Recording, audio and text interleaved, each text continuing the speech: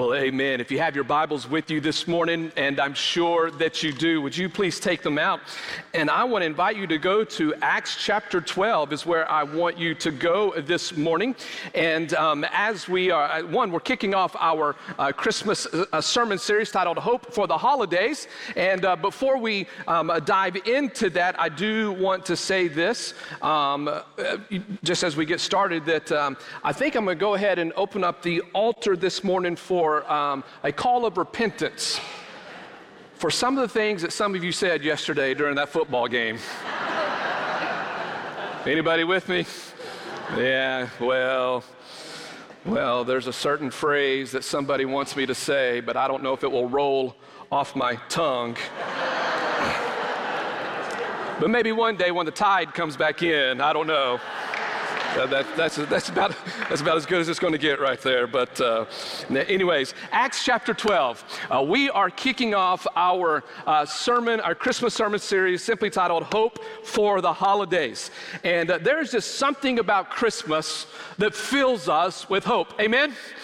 Christmas comes and we are somehow, some way, we are filled with hope. It reminds me of the hope that this young boy had, that he wanted an iPhone for Christmas. And so he told his mom, he said, "Mom, I want an iPhone for Christmas." And the mom, being the wise woman that she was, realizing how expensive iPhones are, she said, "Why don't you write a letter to Jesus? He's the giver of all good gifts. You write him, asking him to give you an iPhone for Christmas." The young boy said, "Man, that's a great idea, Mom. I'll do it." He goes right into his room and he begins to write his letter. And he begins his letter with these words: "Dear Jesus, I have been really good this entire year. And all I want for Christmas is," and before he could write out the word iPhone, he began to think, you know what? I really can't lie to Jesus. I really haven't been that good for an entire year. So he scratched out the phrase 1 year and he rewrote, "Dear Jesus, I've been good for 6 months." And he still could not, like, I can't do that. So he scratched that out and he said, "Dear Jesus, I have been good for 1 month." And still his conscience would not allow him to continue on writing that letter to Jesus, asking for an iPhone. So he scratched out 1 month and he said this: "Dear Jesus, I've been good for 1 day." And he just could not do it. And he was so frustrated, he got the paper, wrinkled up, threw it down on the ground, walked out of his room, just began to walk around the house. And he walked into the living room and he noticed the nativity scene and all the characters that take place in Jesus' birth. And he looked, and as soon as he saw it, he knew exactly what to do. He grabbed Mary, the mother of Jesus, from the nativity scene, went back to his room, took out another piece of paper, and began to write his letter to Jesus. And he wrote, "Dear Jesus, if you ever want to see your mother again." It's pretty good, isn't it? I mean, he was hoping, wasn't he? He was hoping for an iPhone, and he was going to do whatever it takes to get that iPhone. But when it comes to the word hope, the Bible talks about 3 types of hope. And it's going to be kind of a long introduction this morning as we introduce this sermon series, but we're going to get to our text in just a second. But the Bible talks about 3 types of hope. The first type of hope that the Bible talks about is this: a wishful thinking hope.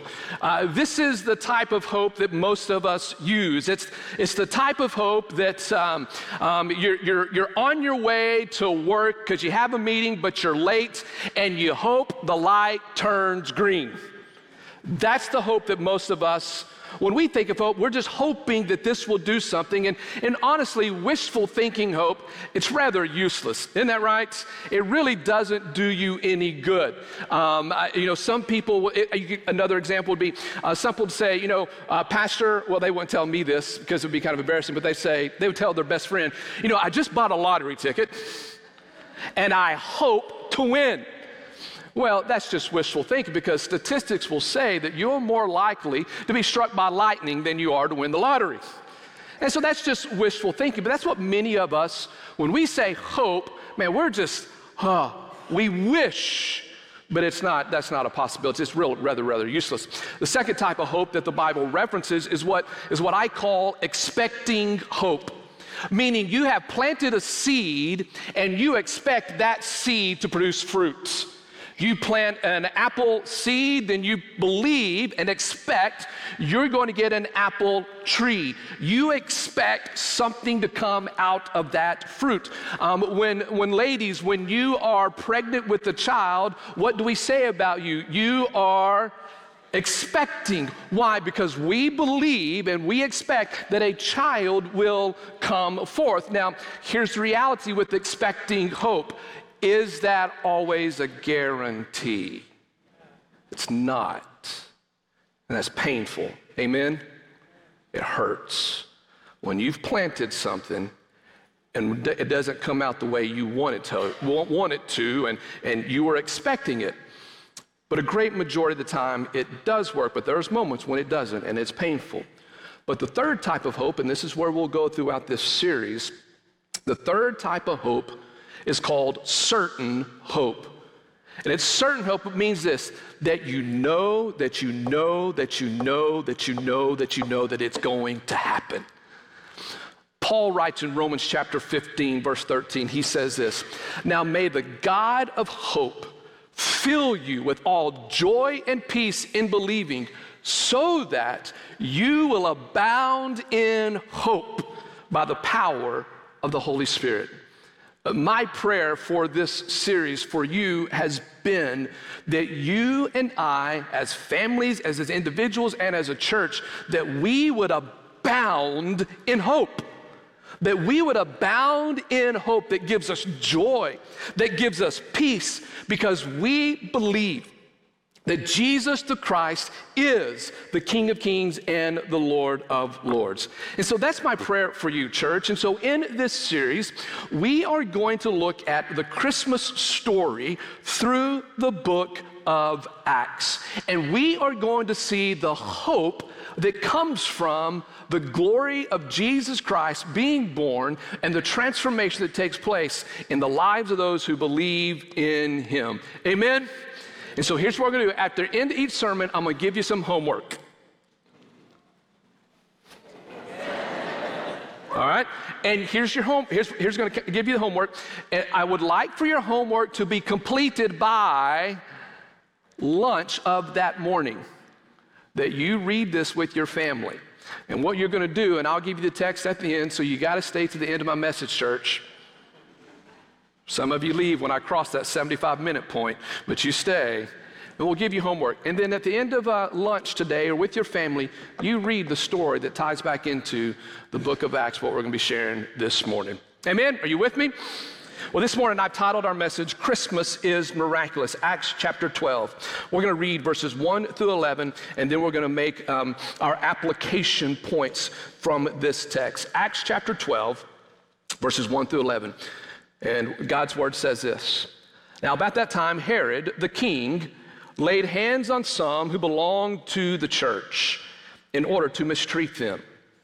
And he had James, the brother of John, put to death with the sword. And when he saw that it pleased the Jews, he proceeded to arrest Peter also. And now it was during the days of unleavened bread. And when he had seized him, he put him in prison. And he delivered him to 4 squads of soldiers to guard him, intending after the Passover to bring him out before the people. And so Peter was kept in prison, but prayer for him was being made fervently by the church to God. And on the very night, when Herod was about to bring him forward, Peter was sleeping.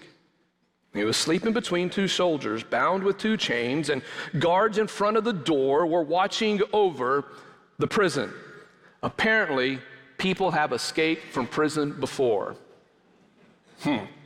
Verse 7, "And behold, an angel of the Lord suddenly appeared, and a light shone in the cell. And the angel struck Peter's side and woke him up, saying, 'Get up quickly.' And his chains fell off." Highlight that. "And his chains fell off. And the angel said to him, 'Gird yourself, put on your sandals.' And he did so. And the angel said to him, 'Put on your coat and follow me.' And he went out, and he continued to follow. And he did not know that what was being done by the angel was real, but thought he was seeing a vision. And when they had passed the first guard, and when they passed the second guard, they came to the iron gate that leads into the city, and it opened for them all by itself. And they went out and went along one street, and immediately the angel departed from him. And when Peter came to himself, he said, "Now I know for sure." You see it? Certain hope. You see it? Now I know for sure. What does he know for sure? That the Lord sent forth his angel and rescued me. He rescued me from the hand of Herod and from all that the Jewish people were expecting. Well, would you pray with me, please? Father, as we have read your word this morning and we have sung our praises to you, Father, I pray that you would be pleased what has taken place here. That you would be pleased what's taking place in our hearts, in our minds, and that our thoughts would be focused upon you. And Father, I pray that in the rest of our time together as a body, that you would be glorified and you would be magnified, and that we would put all of our focus upon you. And in the end, Father, may we say thank you for rescuing us from the hands of the evil ones. Thank you for being our deliverer. In Jesus' name we pray, and everybody said, amen. Well, let me share a couple reasons why I've titled today's message, Christmas is Miraculous. And I want to hopefully show us how we can have hope this Christmas season. The first thing that I want you to write down is this. We need a miracle because the world is messed up. Can I get an amen on that one? We need a miracle because the world is messed up. Look back in our text. Look back at verses 1, 2, and 3. We are introduced to a king, and his name is Herod. Now, I'm not going to share a lot about Herod today. As a matter of fact, we're going to talk about him next Sunday, as the title of next Sunday's message is Family Matters. But here's what we know about King Herod very quickly. He was a bad man. He was a messed up man. And the reality for the early church, Peter, James, and John, the apostles that were mentioned in our text, the reality for them and the early church was this. The world they lived in was a messed up world too. Their world was messed up. It was not good. It was not happy. Their world was not beautiful. In fact, there was evil running rampant in their world, just like it is in our world today.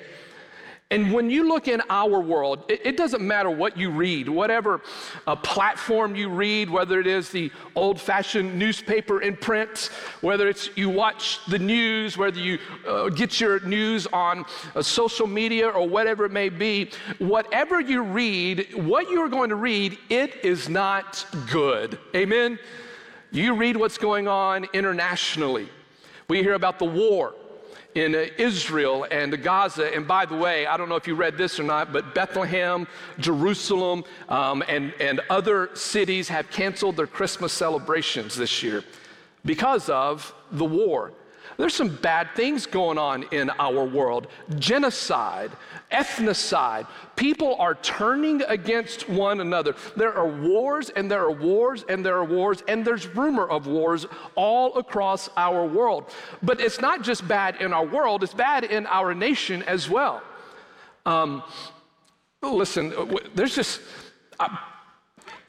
if you're a politician, I love you. But we've got some dirty politicians in our nation.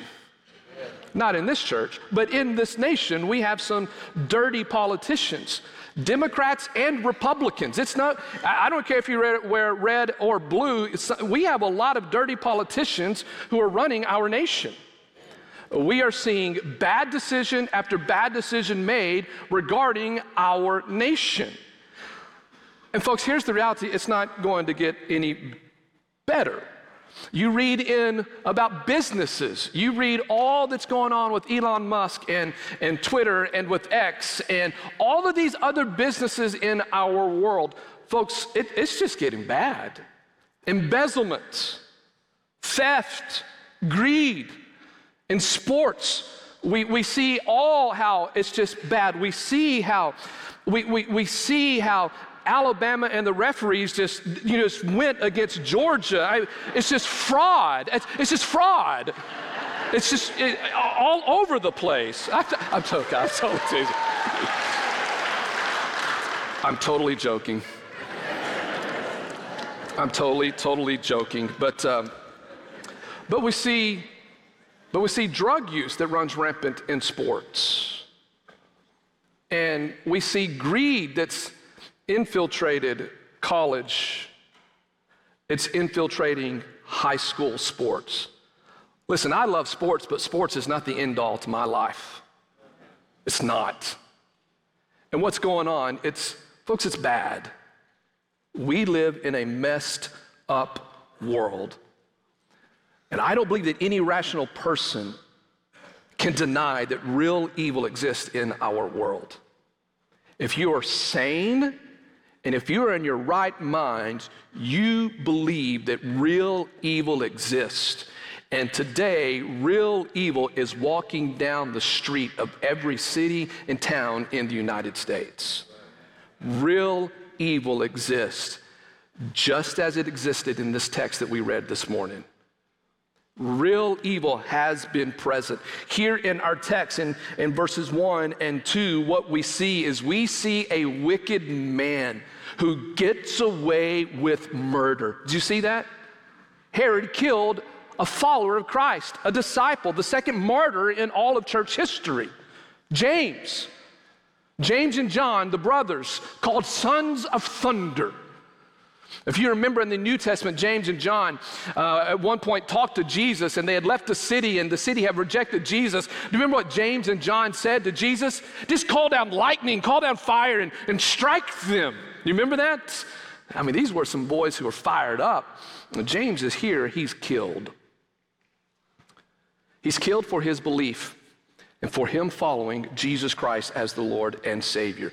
And that's bad. What's even worse is our text says in verse number 3 that the death of a follower of Christ, listen, the death of a follower of Christ pleased the people. Are you with me? It's one thing to kill a good man. It's another thing that you are pleased with it. That's evil.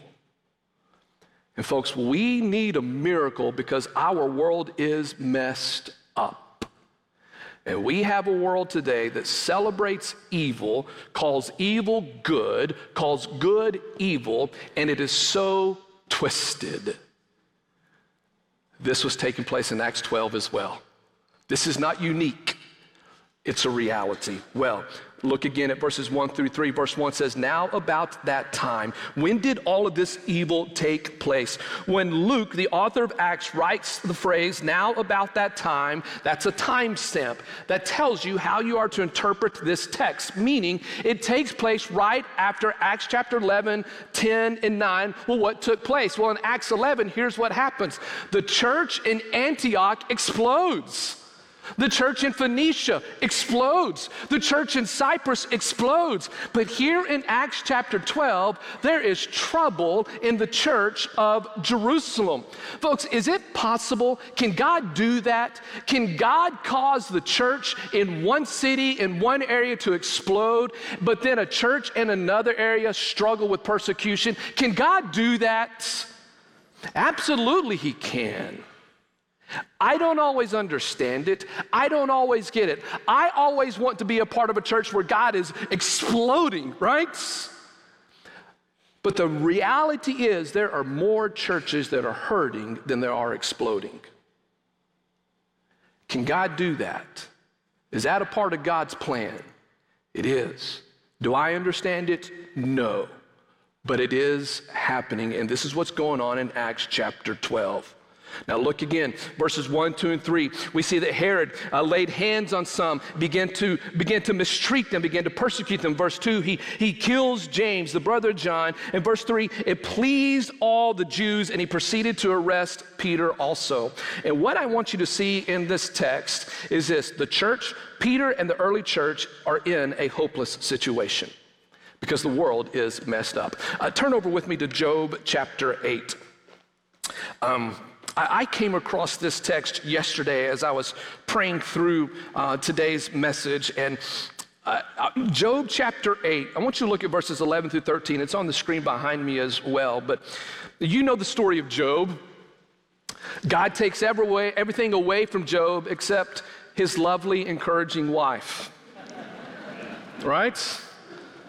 He leaves her, and Job is down and out, and then some of his friends show up to help him. Now, when you read the book of Job, you need to understand what's going on. Job's friends show up, and for the first week, Job's friends were godly friends.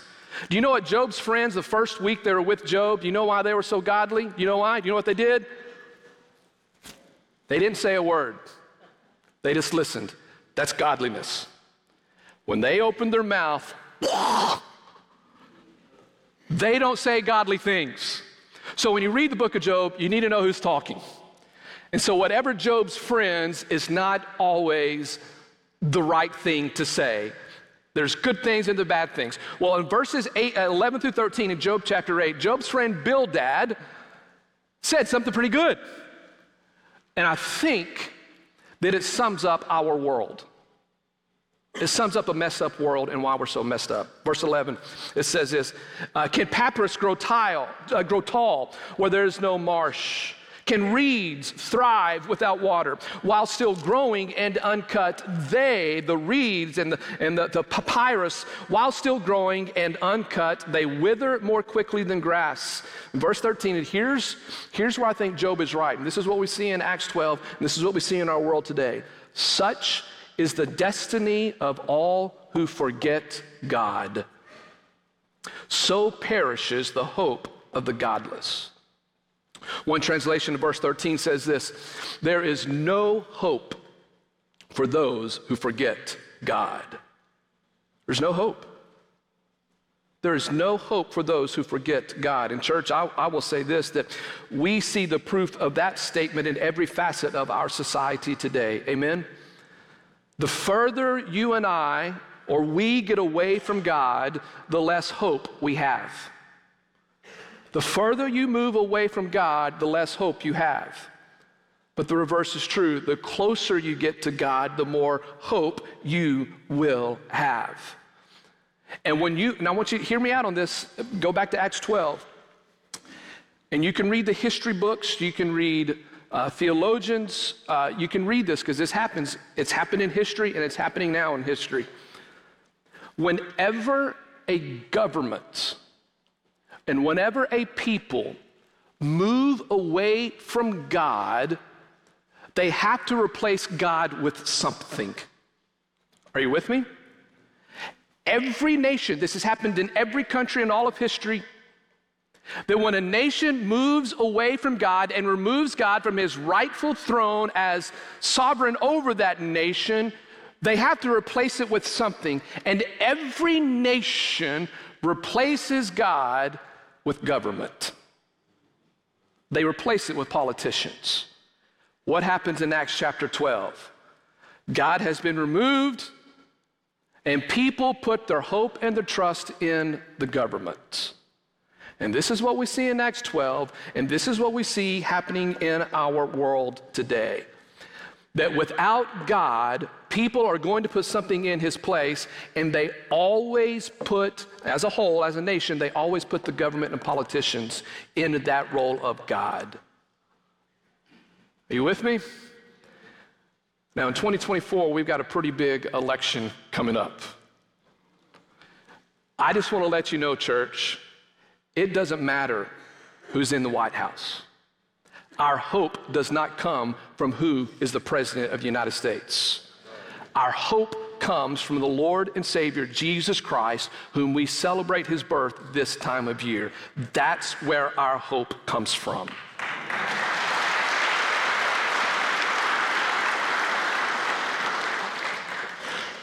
And so what happens back in our text, whenever hope is misplaced and God's been removed, and God is no longer God, if you will, and people are looking to the government, when hope is misplaced, here's what you and I need. We need a miracle.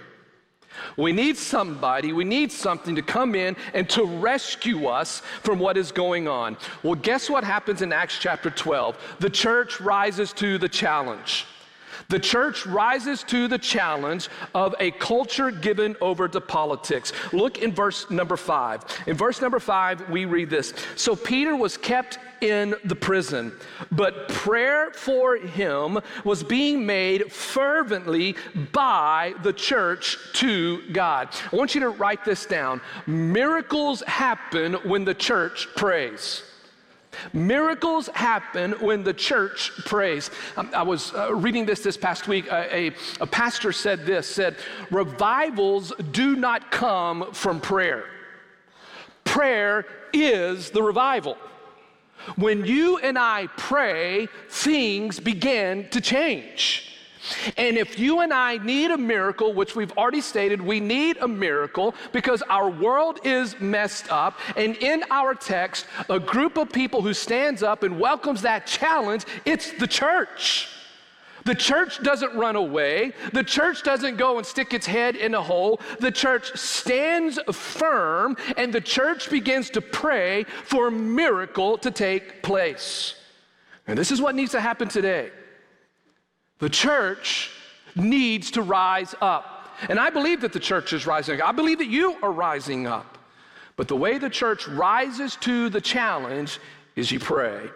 Look at verse 5. Prayer was being made for Peter by the church. And here's what I want you to see about prayer. Luke, when he writes the word prayer, proseuchomai, Luke is implying that this is corporate prayer. This isn't in your closet prayer, not rejecting that. You need to be in your closet to pray, amen? But what he's implying here, this is corporate prayer. This is brothers and sisters in Christ who may not have everything in common, but Jesus Christ. And they've come together and they pray. And the church came together as a whole there in Jerusalem, and they prayed for deliverance for Peter. Do they know that Peter's going to be rescued? No, they don't. But they pray for him. This is corporate prayer. Now, church, let me share this with you. I've been in the ministry for 27 years, and one complaint that I've heard in every church I've served, even this one, is this: when it comes to corporate prayer, this is what I've heard. I don't like it when the pastor gets us together to pray together. I've heard that. I've heard, Pastor, you can't grow a church by having your people pray together. I've heard that in every single church that I have served. And when I hear those things, it breaks my heart. I understand where some people come from. I get it. Sometimes praying with people you don't know, that's kind of weird, isn't it? And then, Pastor, if you tell us to hold hands, that's even weirder. I don't do that. Are you with me? But church, can we take down the facade for just a moment? Church, can we do that? It's not about how you feel.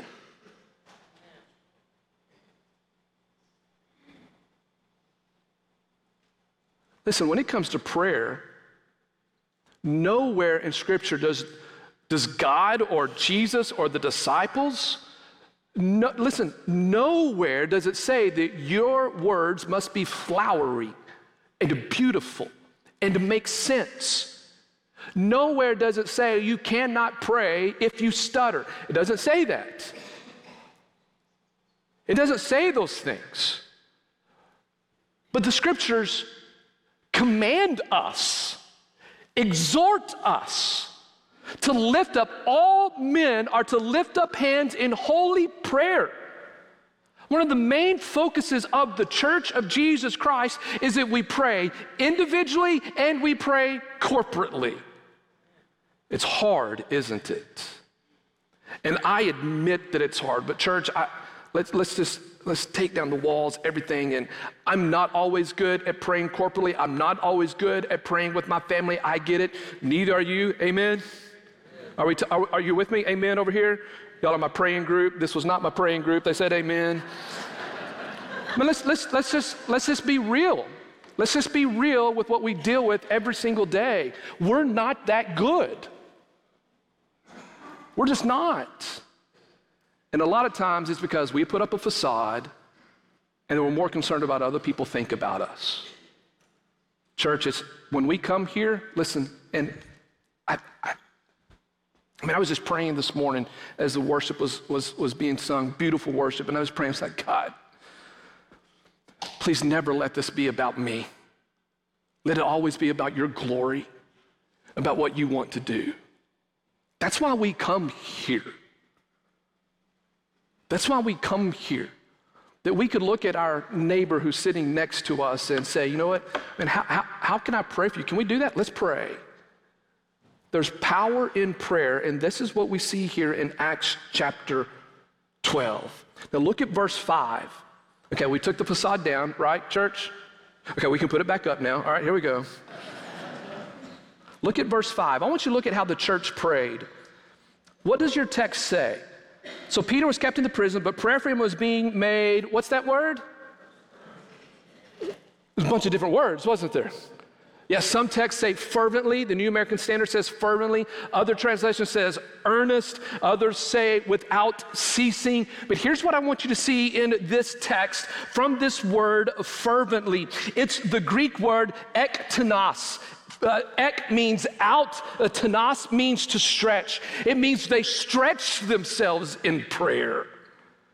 It's actually, ektenos is actually an athletic term. It's an athletic term that means this: they gave it everything they had. And it was actually used, this word ektenos, it was actually used to describe a runner, a sprinter, straining and doing everything they could to get across the finish line. They were doing with every ounce of energy, they were praying, and they were praying for Peter here in our text. Do you get that picture? The church together, they were straining. They didn't stop. This is the same word that Luke uses of Jesus in the Garden of Gethsemane, the night that he was going to be arrested. Do you remember that story? It says that Jesus, being in agony, fell to the ground and he prayed ektenos, fervently. Now, what happened when Jesus did that? What came out of his brow? He sweat drops of blood. He was praying. This is what the church was doing. And when the church does that, miracles happen. Amen. Here's one thing. Again, let's facade down again. Here's one other, just another admonition to you about praying. Too often, we give up too soon in our prayers. Would you agree with that? We give up way too soon in our praying. I remember the story of a woman who left a diamond bracelet in her hotel. Didn't realize it until she came home. She gets home and she calls the hotel and says, hey, I left my diamond bracelets in the hotel in room number da-da-da-da. Can you go find that? And the manager said, yes, I'm going to put you on hold and I'm going to run up there and I'm going to go look and get it. Manager runs upstairs. He finds the diamond bracelet, comes back down to tell the lady he's found the bracelet because he has put her on hold. And you know what she did? She'd already hung up the phone. Many of us are like that. Many of us are like that, where we pray And we think that God has put us on hold, so we hang up the phone. And many of us aren't willing to wait. But listen to me, church. Some of you are praying for a miracle, and your miracle may be just right around the corner. Listen to me. Don't stop praying. You don't stop praying. You keep on praying. Listen, I've known wives who have prayed for 30 years for their husbands who have prayed for their wives. I know of parents who have prayed for years for their children. Just this past week, I learned of a family who have been praying for 2 years for their teenage son to turn the corner. And she came and gave me a praise report that her son had turned the corner. Listen, you don't stop praying. You keep on. Well, Pastor, you don't know how dark it is in my life. I don't, but I know who does. And his name is Jesus. You hang on. And you keep praying. Because miracles happen when you pray. I mean, Jesus himself said in Matthew chapter 7, he said, ask and it shall be what? Given to you. Seek and you shall find. Knock and the door will be opened unto you. Listen, take Jesus' words literal and you apply it to your life. If you got something going on, you pray and you don't stop. Well, let's continue on, shall we? Let's look at verse number 6 and let's make the connection back to Christmas. And some of you going, it's about time, Pastor. Let's get back to verse number 6. And let me just see if you can see if there's some Christmas connections, okay? Verse 6. On the very night when Herod was about to bring him forward, Peter was sleeping. Was there anybody else in the Christmas story who was sleeping and somebody came to speak to him? Look at your neighbor and say, Joseph. Remember the story of Joseph? He finds out that his soon-to-be wife, Mary, is pregnant, and he wasn't involved. He's trying to figure out how to divorce her. And it says this in Matthew chapter 1, verses 20 through 24. It says this, that while Joseph was sleeping, an angel came to him. And the angel said to Joseph, Joseph, you take Mary as your wife, because she is going to have a son, and you shall name him Jesus. And you shall name him Jesus because he will be your deliverer. He will be your Savior. So verse 6, on the very night when Herod was about to bring him forward, Peter was sleeping, and then all of a sudden, look at verse number 7, and behold, an angel of the Lord suddenly appeared, and a light shone in the cell. Wow, that doesn't sound like anything that happens in the Christmas story. Okay, if you don't believe me, go to Luke chapter 2. Go to Luke chapter 2. Go to Luke chapter 2. Luke chapter 2 is the Christmas story. And by the way, your homework today is to read Luke chapter 2, 1 through 20. Got it? Good. Look at verse 9. Now, who wrote the book of Acts? Say Luke. Say it with confidence. Luke. Let's see what his first book said. Luke chapter 2, verse 9. And an angel of the Lord suddenly stood before them, and the glory of the Lord shone around them. In Greek from Acts 12 and in Luke 2, these are exactly the same words. When Luke, the author, talks about that there is a miracle where God speaks into the natural through the supernatural. And folks, the reason why we need a deliverer is because our world is messed up. And for years, in our text, for years, the church has been praying for a Savior. Finally, in Luke chapter 2, God, through Luke, tells us that God miraculously sends us the deliverer. And so here in Acts chapter 12, we see a connection to the Christmas story. That God sees you, listen to me, that God sees you when you're in prison. Some of us today, you may be in prison to sin. And I'll say a capital S, meaning this, you have not given your life to Jesus Christ as your Lord and Savior. Here's what I want to tell you. God sees you, and God has already sent his son, Jesus the deliverer, to rescue you from your sin.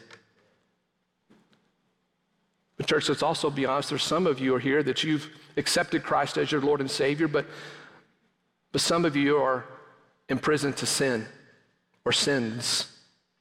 Are you with me? Some of you are trapped in what the Bible calls besetting sin.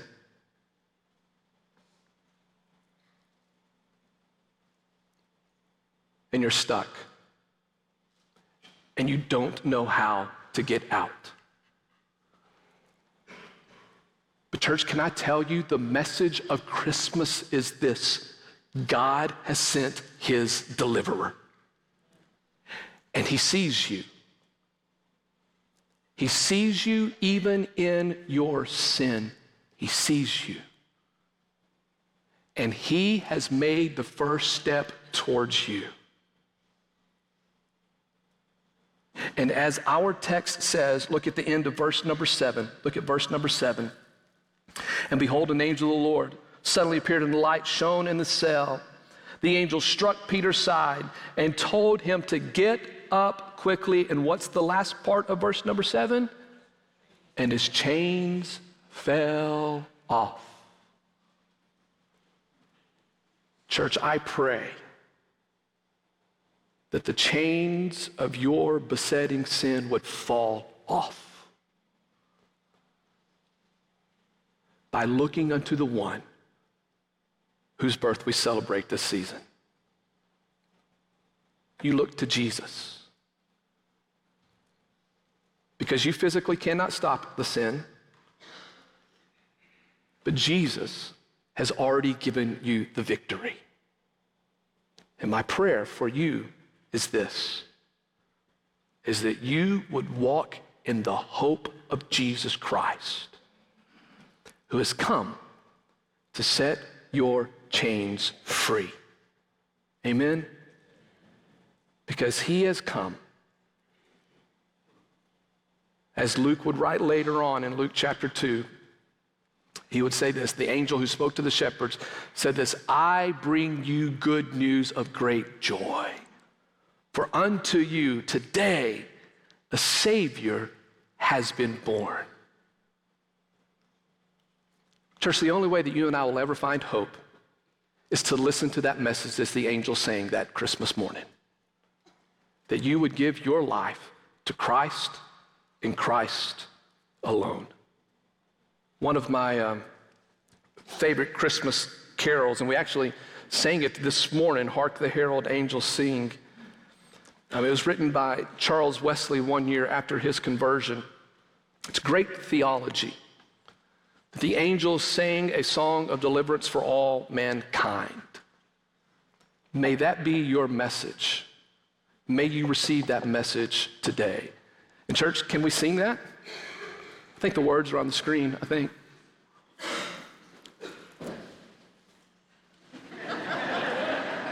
There you go. Let's sing it. Hark the herald angels sing, glory to the newborn King. Peace on earth and mercy mild, God and sinners reconciled. Joyful all ye nations rise, join the triumph of the skies. With angelic hosts proclaim, Christ is born in Bethlehem.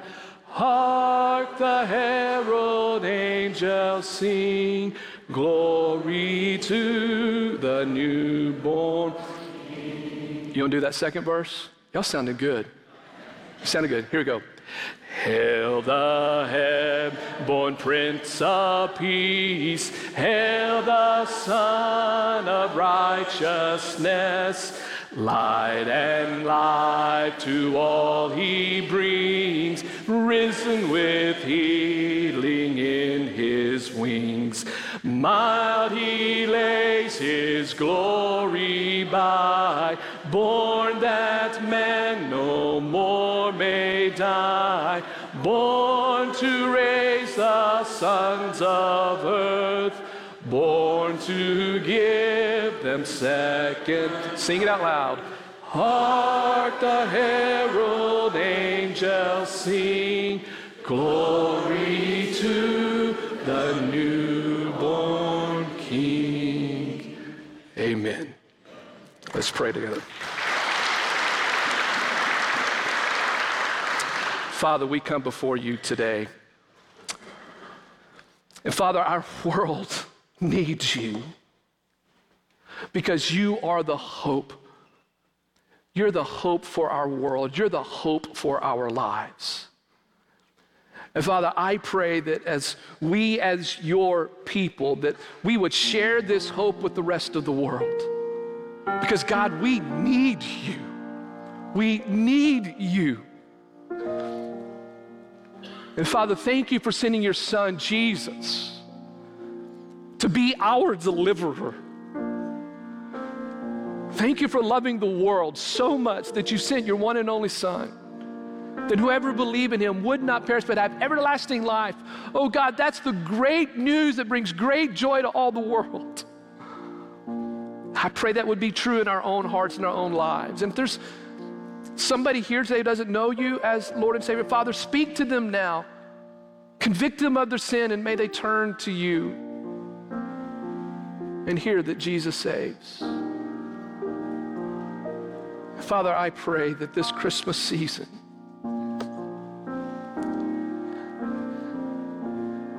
that this would be the best one ever because we have placed our full hope in you. And that whatever comes, we will say, Jesus is Lord, and that's enough. And that's enough. May that be our cry. In Jesus' name we pray. And everybody said, amen.